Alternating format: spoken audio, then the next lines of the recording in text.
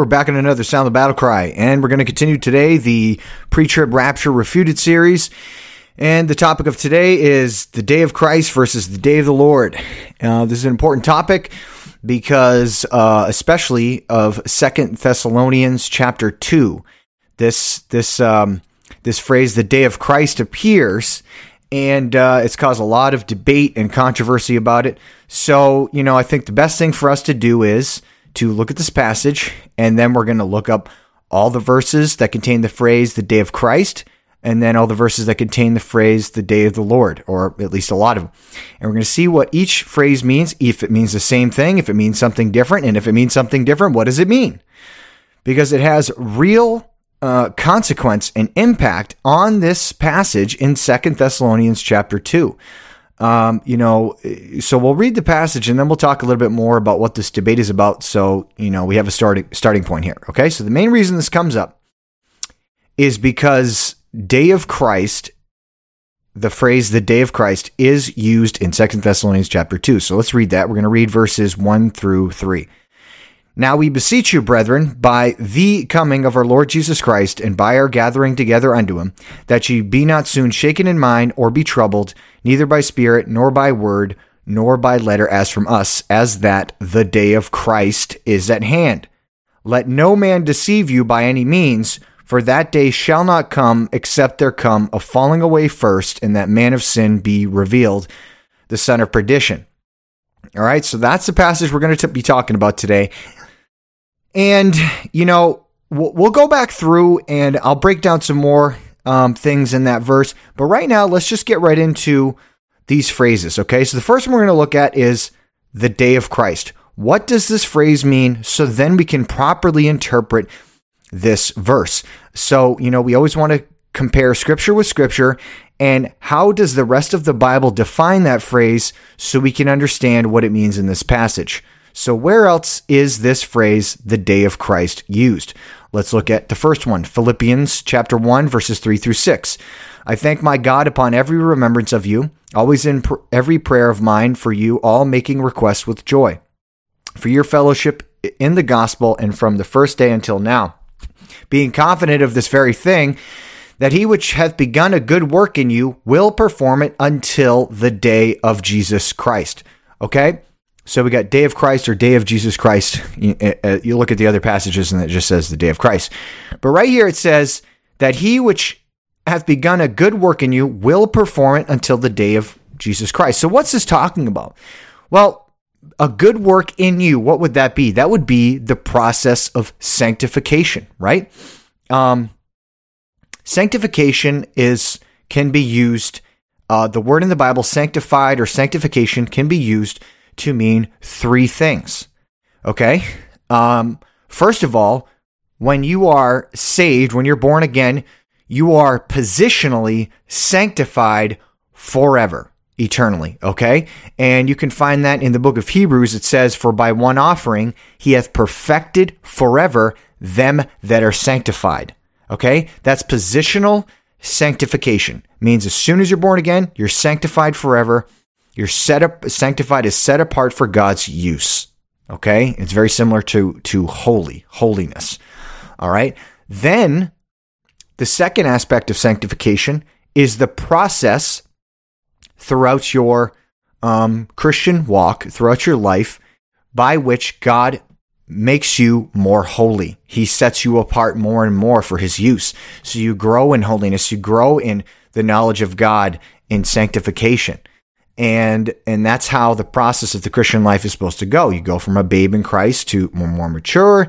You can teach others. You're striving to live a life that is pleasing to God out of love for him. That's what sanctification is all about. God shows you something that's wrong. You repent of it. You change.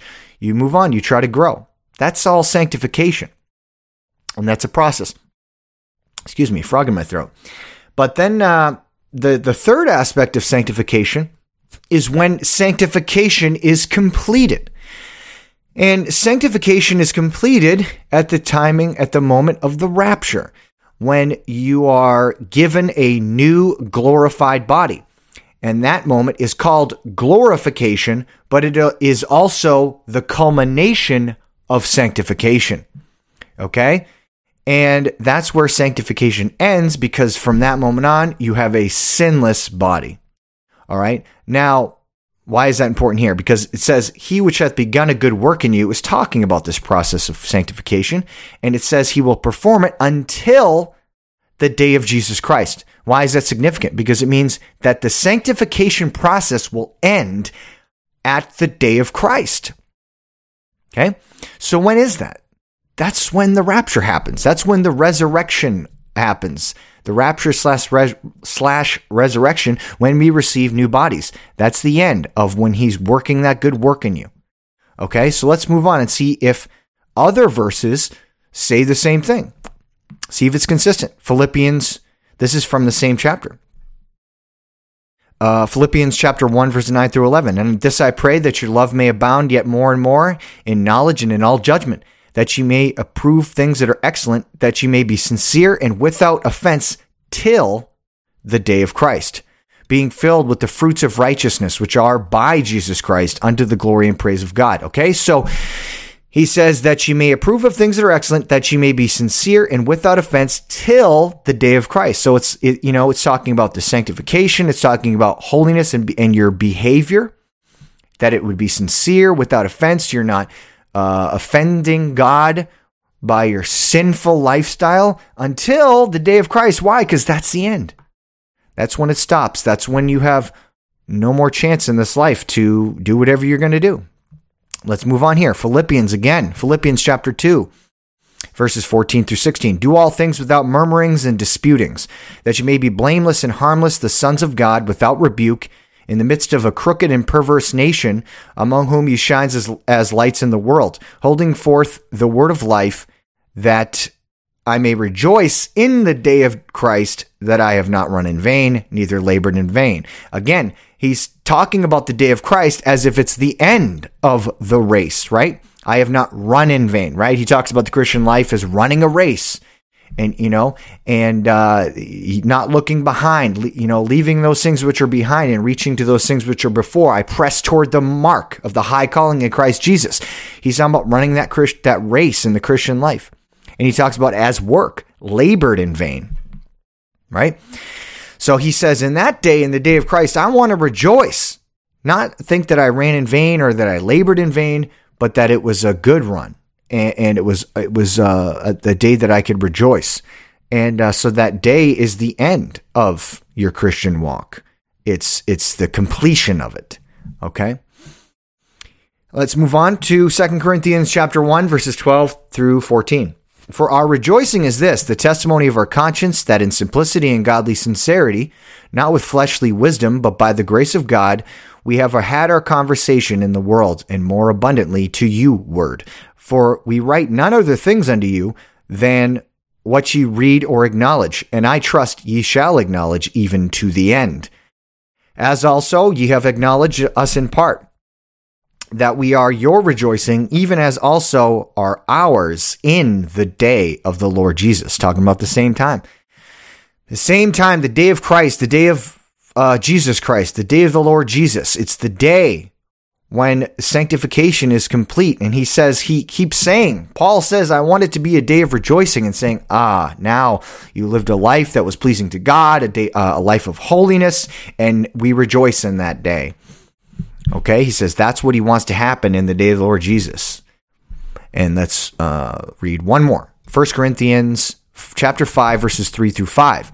For I verily, as absent in body but present in spirit, have judged already as though I were present, concerning him that hath so done this deed. In the name of our Lord Jesus Christ, when ye are gathered together, and my spirit with the power of our Lord Jesus Christ, to deliver such a one unto Satan for the destruction of the flesh, that the spirit may be saved in the day of the Lord Jesus.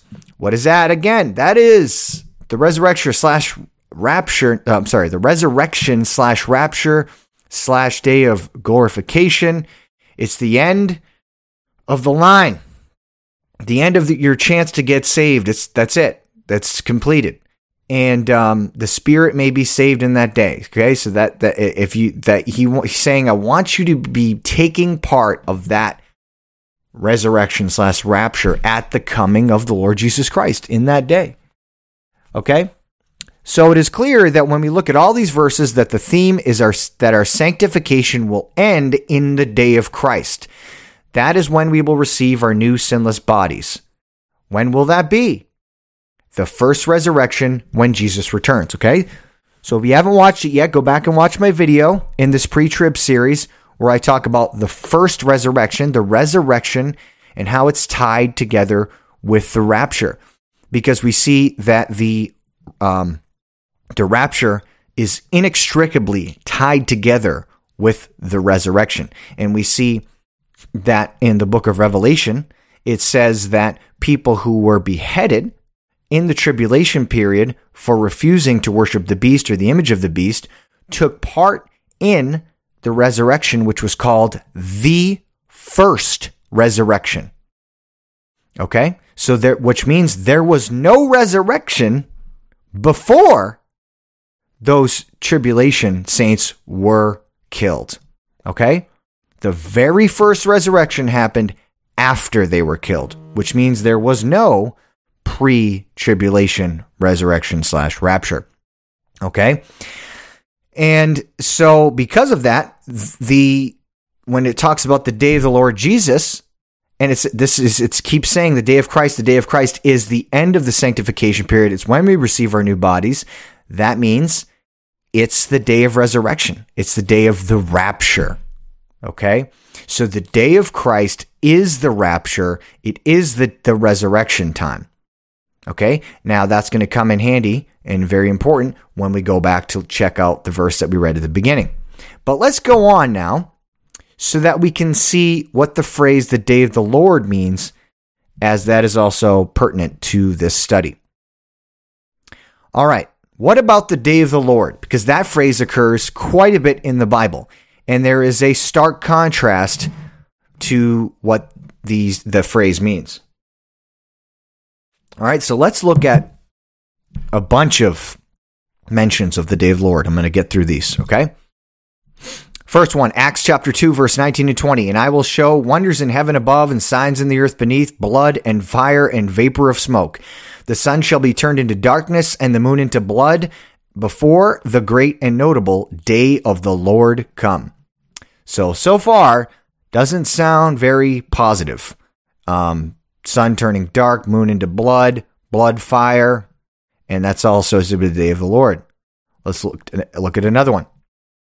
We looked at this one. We already looked at this one in another teaching we did, which if you go back and watch that video, which I did about how pre-tribbers say the day of the Lord comes as a thief in the night.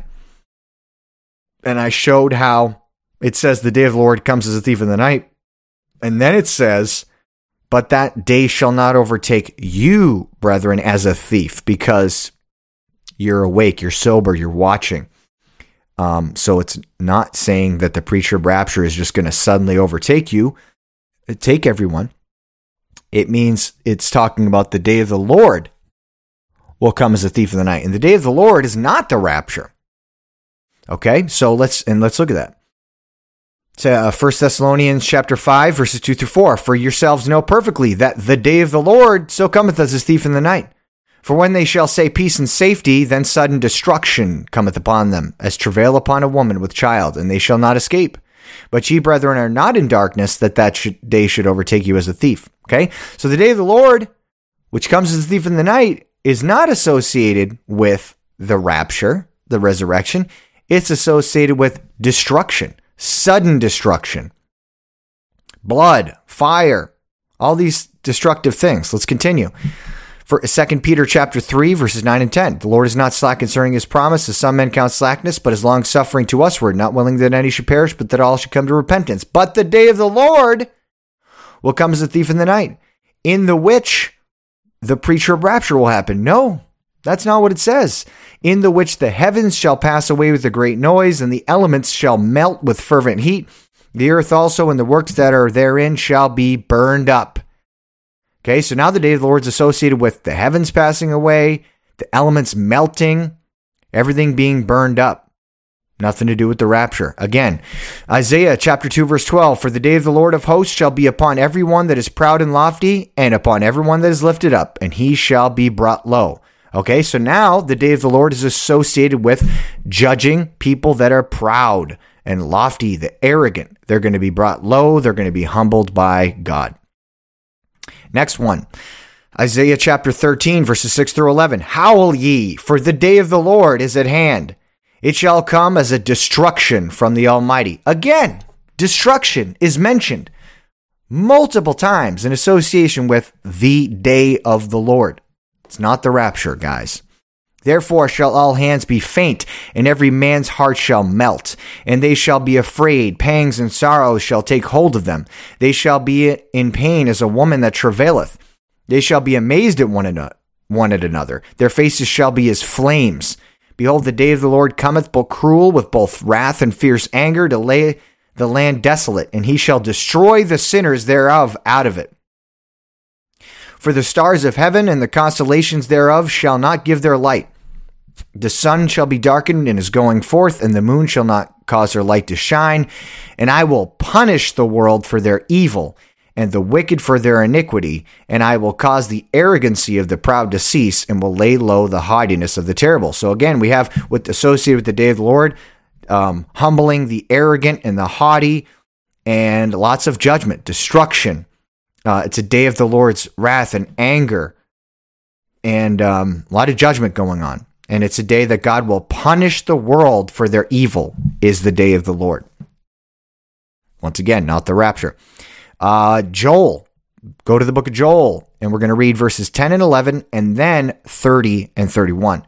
The earth shall quake before them, the heavens shall tremble, the sun and the moon shall be dark, and the stars shall withdraw their shining. And the Lord shall utter his voice from his army, before his army, for his camp is very great. For he is strong that executeth his word. For the day of the Lord is great and very terrible, and who can abide it?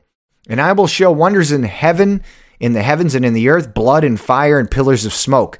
The sun shall be turned into darkness, and the moon into blood, before the great and terrible day of the Lord come. Okay? And, we'll talk in another teaching about the sun turning to darkness and the moon into blood. But you can see that is spoken about over and over again in the Old Testament, and then it's talked about in the book of Revelation, and it keeps saying that will happen before the day of the Lord come. And the day of the Lord is the day that it's the time that happens right after the resurrection / rapture.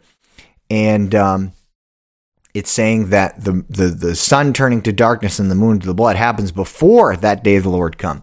So, and that is talked about in the sixth seal in the book of Revelation. That happens before all this happens. So, that's just a little side note. But anyways, it's associated with judgment. Again, next one, Amos chapter 5, verses 18 through 20. Woe unto you that desire the day of the Lord. To what end is it for you? The day of the Lord is darkness and not light. As if a man did flee from a lion and a bear met him, or went into the house and leaned his hand on the wall and a serpent bit him. Shall not the day of the Lord be darkness and not light, even very dark and no brightness in it? Okay, so now it says the day of the Lord is associated with darkness, and it's something that you do not want to desire. Another one. This is one of the most vivid descriptions of the day of the Lord, and it's in Zephaniah. If you ever want to show someone God's judgment that is coming in the future, you show them in Zephaniah chapter 1, verses 14 through 18. The great day of the Lord is near. It is near, and hasteth greatly, even the voice of the day of the Lord. The mighty man shall cry there bitterly. That day is a day of wrath, a day of trouble and distress, a day of wasteness and desolation, a day of darkness and gloominess, a day of clouds and thick darkness, a day of the trumpet and alarm against the fenced cities and against the high towers. And I will bring distress upon men, that they shall walk like blind men, because they have sinned against the Lord. And their blood shall be poured out as dust, and their flesh as the dung. Neither their silver nor their gold shall be able to deliver them in the day of the Lord's wrath. But the whole land shall be devoured by the fire of his jealousy, for he shall make even a speedy riddance of all them that dwell in the land. My friends, that is the Lord's judgment. It's his wrath that he's talking about, his judgment. There is nothing about God's about the rapture, it doesn't matter if you're pre, mid, or post. The day of the Lord has nothing to do with the rapture / resurrection. No matter how you spin it, it's only about God's judgment, destruction, darkness, fire, blood. All that type of stuff is all associated with the day of the Lord, and it's clear as day if you're being honest with yourself and if you're reading the same Bible as I am. All right? So let's make a comparison now. Notice the difference. The day of Christ is the return of Jesus / rapture / resurrection of the saved. That's what the day of Christ is. That's the rapture / resurrection / I can't even say slash. All right, there we go. Sorry. The day of the Lord is the judgment of God being poured out on the wicked. Okay? See the difference? The rapture, the day of Christ is the rapture. The day of the Lord, judgment of God. Two different events, two different things. They're not the same. How? Now, let's bring it back to the beginning. How does this affect 2 Thessalonians chapter 2? Let's read it again. Now we beseech you, brethren, by the coming of our Lord Jesus Christ and by our gathering together unto him, that ye be not soon shaken in mind or be troubled, neither by spirit, nor by word, nor by his letter from us, as that the day of Christ is at hand. Let no man deceive you by any means, for that day shall not come except there come a falling away first, and that man of sin be revealed, the son of perdition. All right, let's break this down. This means that when verse 3 says, that day shall not come except there come a falling away first, that day refers to the day of Christ, right? Because in verse 2 it says, as that the day of Christ is at hand. And he says, let no man deceive you by any means, for that day shall not come. So when it says the day of Christ, and then it says that day is talking about the day of Christ. Very simple. If you can read verse 2, you read verse 3, that's what it's talking about, okay?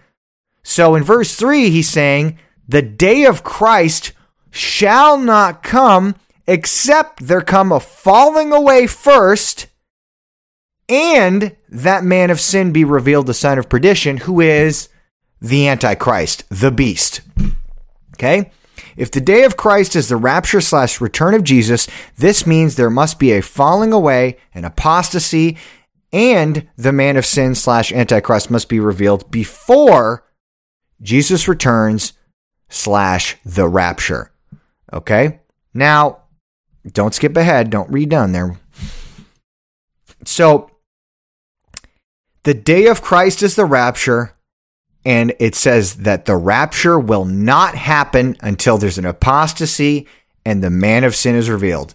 That's what it says in 2 Thessalonians chapter 2.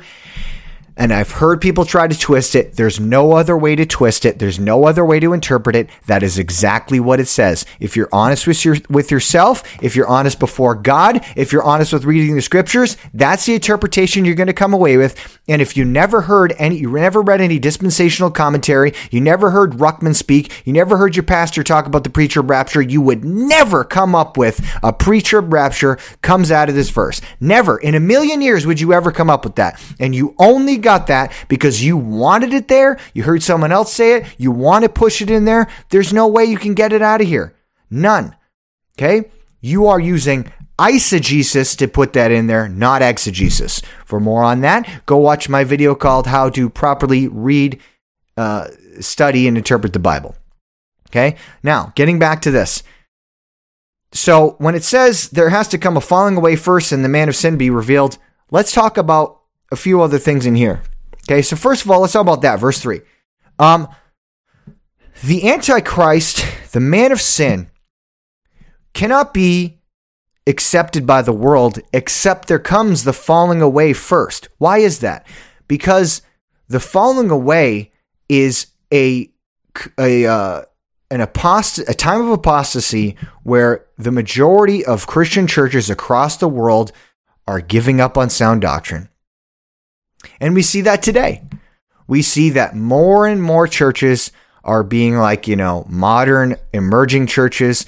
It's way more about entertainment. and emotions. They say it's all about love, even though it's not real love. It's a false love that they have, where they just want to give you a hug and have some coffee, but we're not really going to talk about Bible doctrine. We're just going to give you little sermonettes, little bit of inspirational things, and get you all hyped up and make you feel good, and then go home. And of course, they'll take your money too. And, because you got to have the money if you want to have a big church, right? You need $1 million property. You got to give some money.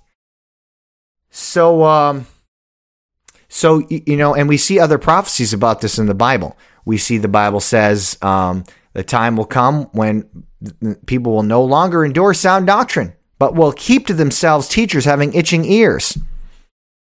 And they shall turn away their ears from the truth and shall be turned into fables. In the latter times, some shall depart from the faith, giving heed to seducing spirits and doctrines of devils. Okay, so there's multiple prophecies that say in the end times, people are going to depart from good doctrine. They're going to depart from the faith. They're going to listen to seducing spirits, false teachers, all these other things, and they're going to heap to themselves these false teachers. They want them. Don't look at everyone as a victim who's sitting under false teachers. They want to be lied to me. Tell me lies, tell me sweet little lies. That's what they're singing, right? That's their favorite song. Tell me lies. Lie to me, it feels good. Right? What they say in the Old Testament. Preach unto us smooth things. What that one king say to, who was it? Ahaziah. Or, I forget what the prophet's name, or was it Micaiah? Anyways, he said, I don't want to hear I hate that prophet. There is one man of God, but I hate him because he never prophesies to me anything good, but always evil. He said, I hate that prophet because he never tells me anything good that makes me feel good. He always tells me the truth and it makes me feel bad. And that's where we are today. People don't want to be told the truth because it hurts their feelings. That doesn't make me feel good. Well, I'm sorry. I didn't know the purpose of life was to feel good all the time. Because that's selfish. The chief goal of life is not the happiness of man, it's the glory of God. But you wouldn't think that if you were, a selfish person. If you weren't a selfish person, if you're a selfish, self-centered person, you think the goal of life is just for you to be happy. I see lost people say it all the time. I hear them say it so much. People that I work with, other things, whatever, whoever it is, and and someone says some decision that they made, and they're always like, whatever makes you happy, that's all that matters. No, that's not all that matters, is what makes you happy. You know, what if it makes you happy to steal from other people? Well, that's not good. But the point is, the goal of life is not just to make yourself happy, it's to do what is right, what is pleasing to God, to glorify Him. Because when you die and you stand before God, what are you going to say to God? Well, God, I did everything I could in life to make myself happy. And God's going to be like, well, that's not what I told you to do. And that's worth nothing. And that's why everything you've ever done will be burned up and you have a handful of ashes. But most likely, if you lived your life just for yourself, you're going to hell. Selfish people go to hell because the Christianity is the opposite of selfishness. It's sacrifice. Following the ultimate example of sacrifice, Jesus Christ, who sacrificed everything to die for our sins. Took our sins and the punishment for our sins. And we can never reach that level of sacrifice, but we can try to follow in His footsteps and do the best that we can to show an example of sacrificial love towards God and towards neighbor. All right, now I'm way off in a rant, but it's still related to this apostasy, okay?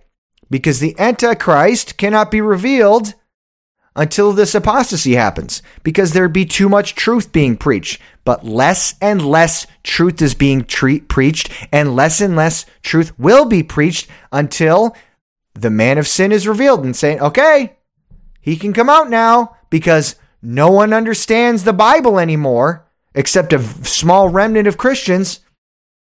Here he goes. And they accept him and they worship him as God because they don't know the Bible. And Antichrist doesn't just mean against Christ. It means in place of Christ, counterfeit Christ. So they'll think, oh, this guy's great. This guy's solving all our problems. Because most likely he'll ride in on a wave of chaos, economic collapse, World War III, pandemics, all that positive good stuff. So that's how it's going to go down. And guess what? There's no rapture before that. None. It's not in the Bible. Bible says that day is not going to come until after the apostasy, after the Antichrist comes. It's exactly what it says. And you can't interpret this passage any other way. Now, a couple more comments about that. Really quick. In verse 1, what does it say? Now we beseech you, brethren, by the coming of our Lord Jesus Christ. Why is that significant? Because it doesn't say the comings. It doesn't say the two-part coming, the secret pre-trib rapture coming, and then the real second coming of Jesus. Nope, it just says the coming because it's only one. It's only one coming. He comes back, rapture / resurrection, we're up with him in the air, marriage supper of the Lamb, and we come out, and then what? We're riding on the white horses with him, and he's judging the Antichrist. That's it. There's only one coming of the Lord. There's not two. Okay, so there's the coming, and that's said multiple times in Scripture. But then another thing is, some pre-tribbers try to say that the day of Christ, they say, I know that the day of Christ means the rapture and all the other passages, but in this passage, it can't possibly mean the rapture because then it would, go against my position. They don't say it like that, but that's pretty much what they're saying. Okay?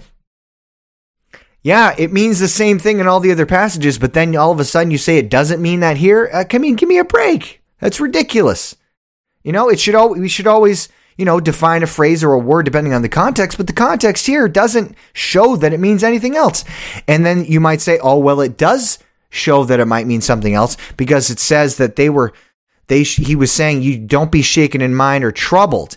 And then you would say, why would they be shaken in mind or troubled at the rapture? That's supposed to be comforting, right? Wherefore comfort one another with these words, right? Why would they be troubled? A couple things there, okay? Let's talk about that. First of all, if you study this out, and I've read a bunch of the commentators on this, see what they said. Now, listen, if they say something wrong about Bible prophecy, and trust me, they do, I disagree with it. But a lot of them said very similar things, and I believe that they were right. First of all, he says, don't be troubled neither by spirit nor by word, nor as by letter as from us. So there was a lot of talk in that time about counterfeit letters were written. Now we know for a fact counterfeit gospels were written. We have the Gnostic gospels like Gospel of Thomas and the Epistle of Barnabas and all these other things. We know that there were counterfeits being written. Now, there could have been a counterfeit epistle saying, hey, this is from the apostles, this is written to the Thessalonians, all these other types of things, and it could have been telling them false things about the day of Christ. But he's saying, doesn't matter whether it's by spirit or word, a false prophecy, is someone that says they're us. He's like, don't be shaken. We're telling you what the truth is right now. But you would say, why would they be shaken in mind or trouble? Well, let's talk about this, okay? They were thinking that this was going to happen like right now, maybe in a month, maybe that year. Jesus is coming back, okay? Because remember, they don't know of any pre-trib rapture because it's not taught anywhere in the Bible. You don't see anyone talking about it. You don't see the apostles warning them, telling them, yeah, you're going to have a pre-trib rapture, escape the tribulation, and then the second coming of Christ. That's a little bit more harsh, but you don't have to worry about the rapture. That's more comforting. It was never taught like that in the Bible. The second coming and the rapture, same time, same event. So they're like, oh, the Lord's coming. He could be coming this year. Now, some holier than thou, self-righteous, super pious Christians would say, well, what's so troubling about that? I'm excited. How could you be shaken that the Lord would be coming? Well, first of all, yeah, it is comforting that Jesus would be coming back and that we get to be with him. But don't tell me that there's nothing that has you shaken in mind or troubled about that if I told you Jesus was coming back next week. You're telling me you have lived a perfect life and you're not worried about anything about being held accountable before God? Because you will, even if you're saved, you're going to stand before God, the judgment seat of Christ, to give an account of your life. You're going to tell me that you're not at all concerned about that? And let me tell you another thing. John, the apostle, who laid on Jesus's bosom, right? It says the apostle whom Jesus loved. You know what he did when he saw Jesus? He fell at his feet as dead. Okay? So if the apostle John, who we can't imagine how holy he was, fell at the feet of Jesus as dead because he was so filled with fear because of the holiness of Jesus Christ, if he did that, yet you're over here saying, why would they be shaken? It's the rapture. Why would they be troubled at the rapture?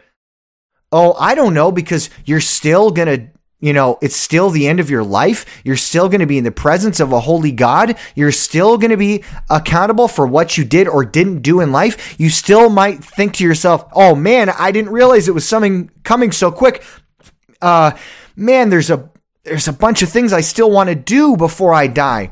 There's still a bunch of things I want to do in my life I want to do for God. You don't think that you'd have any of those concerns? No, you're perfect. You wouldn't be shaken at all. You wouldn't be troubled at all if you thought the rapture was going to happen next week. You'd be perfectly fine because you lived a perfect life. You are a liar. You're a liar. And you're self-righteous. You're pretending that everything's perfect, and I can't wait for Jesus to come because I am perfectly happy with how I live my life. You're not telling the truth, my friend. Of course they could be shaken. They say if they thought, oh man, Jesus is coming right now, and he's like, no, slow down. That day's not going to come till there comes a falling away first, and the man of sin be revealed. Then it's going to happen. So he's saying you got a little bit of time. These are the things to watch out for. Okay? That's what the Bible's teaching.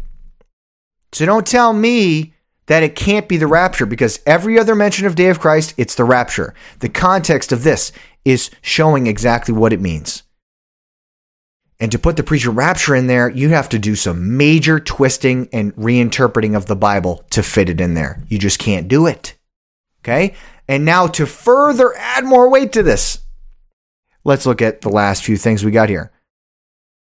Finally, let's look at how John Darby changed this passage in his Bible translation that he made to suit his views of the preacher rapture.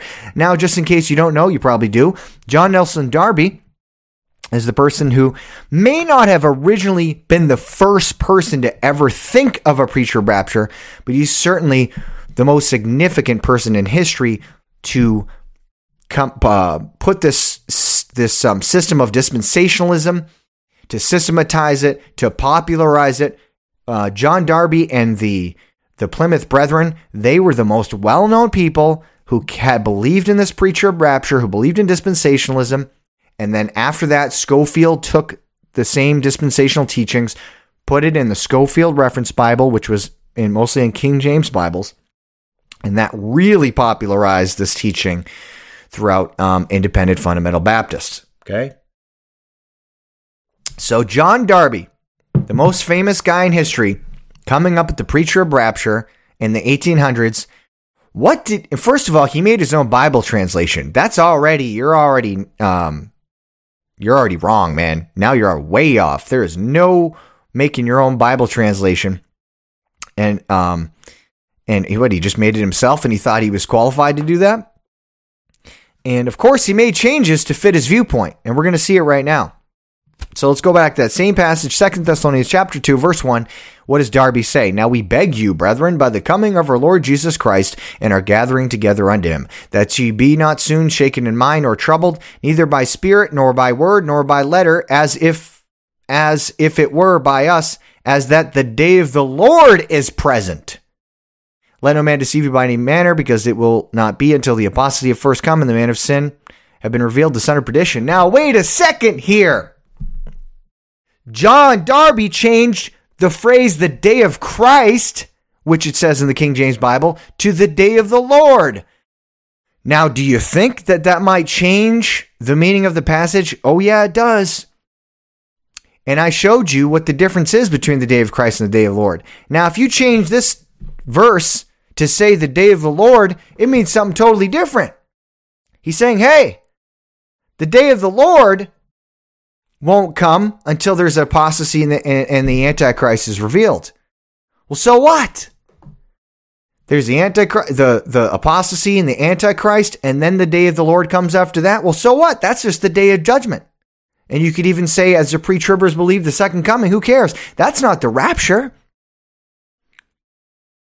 So it no longer means that the apostasy and the Antichrist must be revealed before the rapture.